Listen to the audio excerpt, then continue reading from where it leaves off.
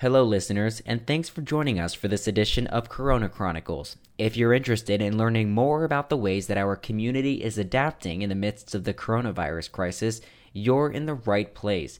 It's your chance to better understand how the news about this pandemic may affect you and your life.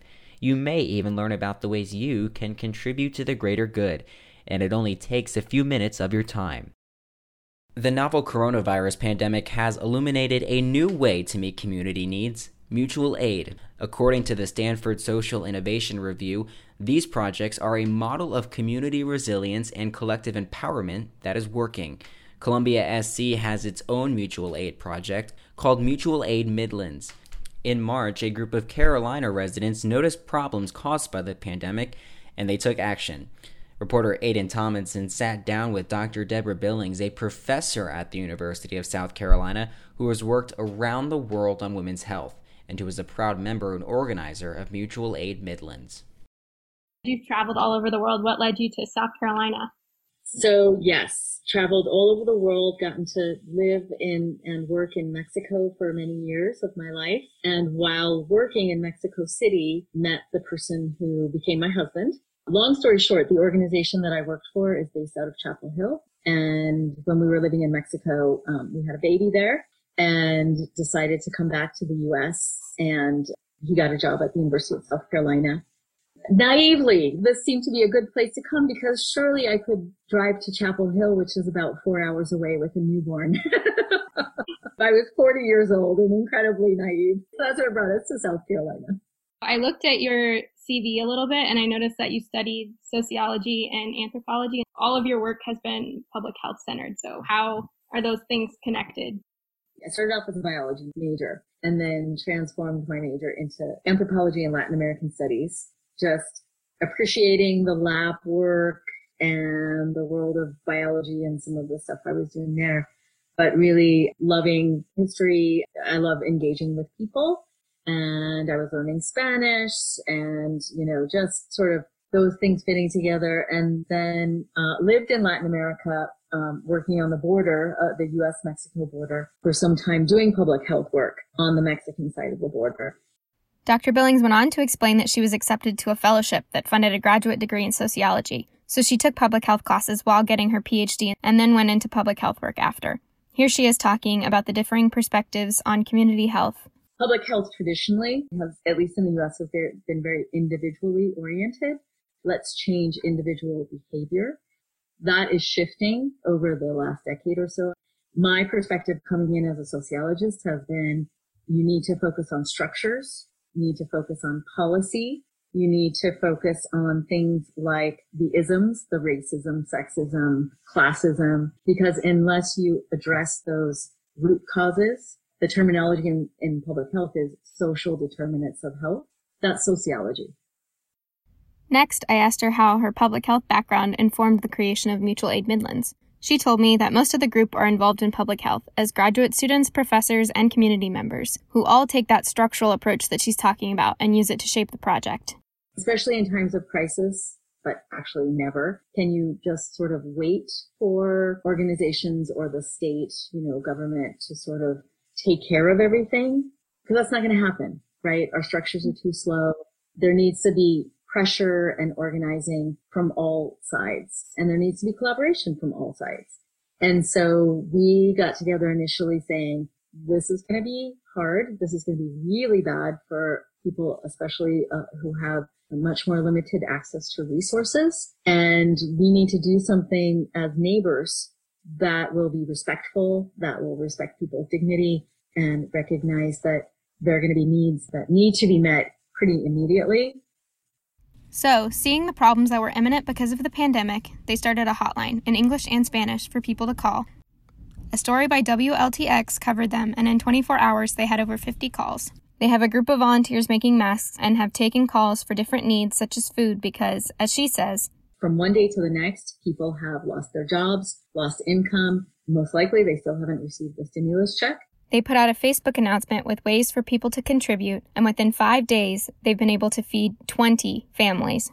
So we're not pretending to answer everything and every need, The idea is empower people with information, but also recognizing that if you don't have any money in your pocket to buy food, you need food.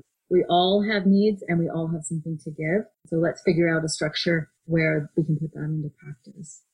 You've actually touched on something that I was wanting to talk about with you, that mutual aid projects are able to empower people instead of waiting on politics to change things.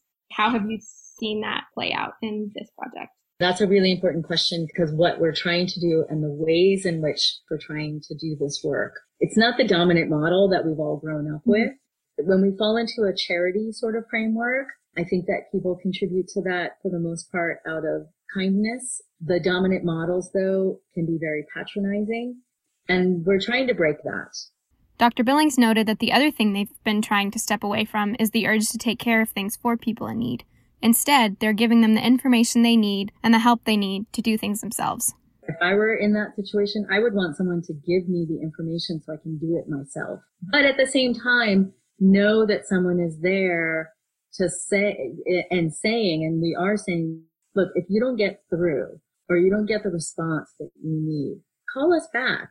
Not that we're going to do it for you, because we can't, but we'll brainstorm with you. So what we're trying to do as well is not say that this is just a one-time thing, trying to open up lines of communication. Again, just recognizing that we all are living in these communities together. While they sometimes use delivery services, members are very hands-on in the process. In fact, Dr. Billings had 2 deliveries to make right after we spoke. If there's one thing among the many things that this current crisis might serve to do is to connect neighbors in genuine ways. Maybe that sounds idealistic, but let's try it. In a more practical way, what do you see the mutual aid project doing going forward in the pandemic and potentially after? She told me that they want to keep protecting people's confidentiality while also talking with local decision makers to show what they're doing and lobby for action from the government to fix the problems in the Midlands. The point is, we're in a crisis moment. Neighbors are coming to other neighbors, supporting other neighbors. But in the end, it is the responsibility of our city and our state and our federal governments to use the tax dollars that we pay to provide basic services.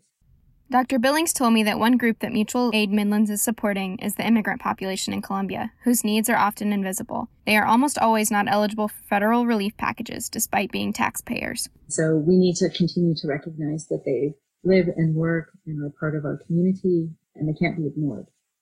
In the end, not in the end, there's no end in sight. Quite honestly, I think Mutual Aid Midlands is just going to grow. Before we hung up, Dr. Billings told me more about her vision for the future. She hopes that other people will start mutual aid projects in their own areas in the city, maybe even one specifically for students to help each other out.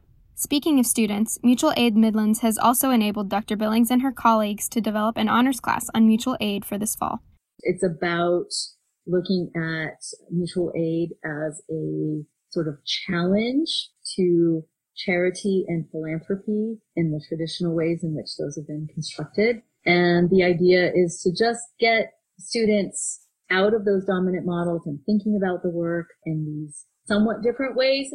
Really excited about getting young people like yourself truly involved in this work and seeing how it can link to whatever you do in life, not just in the future, but right now.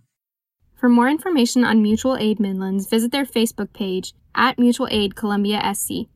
For Corona Chronicles, I'm Aiden Thomason.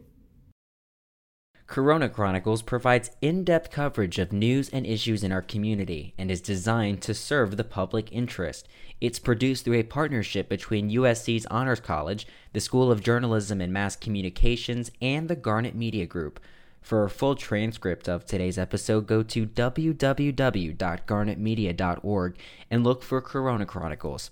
Thanks for joining us. And before we sign off, here's a message for you.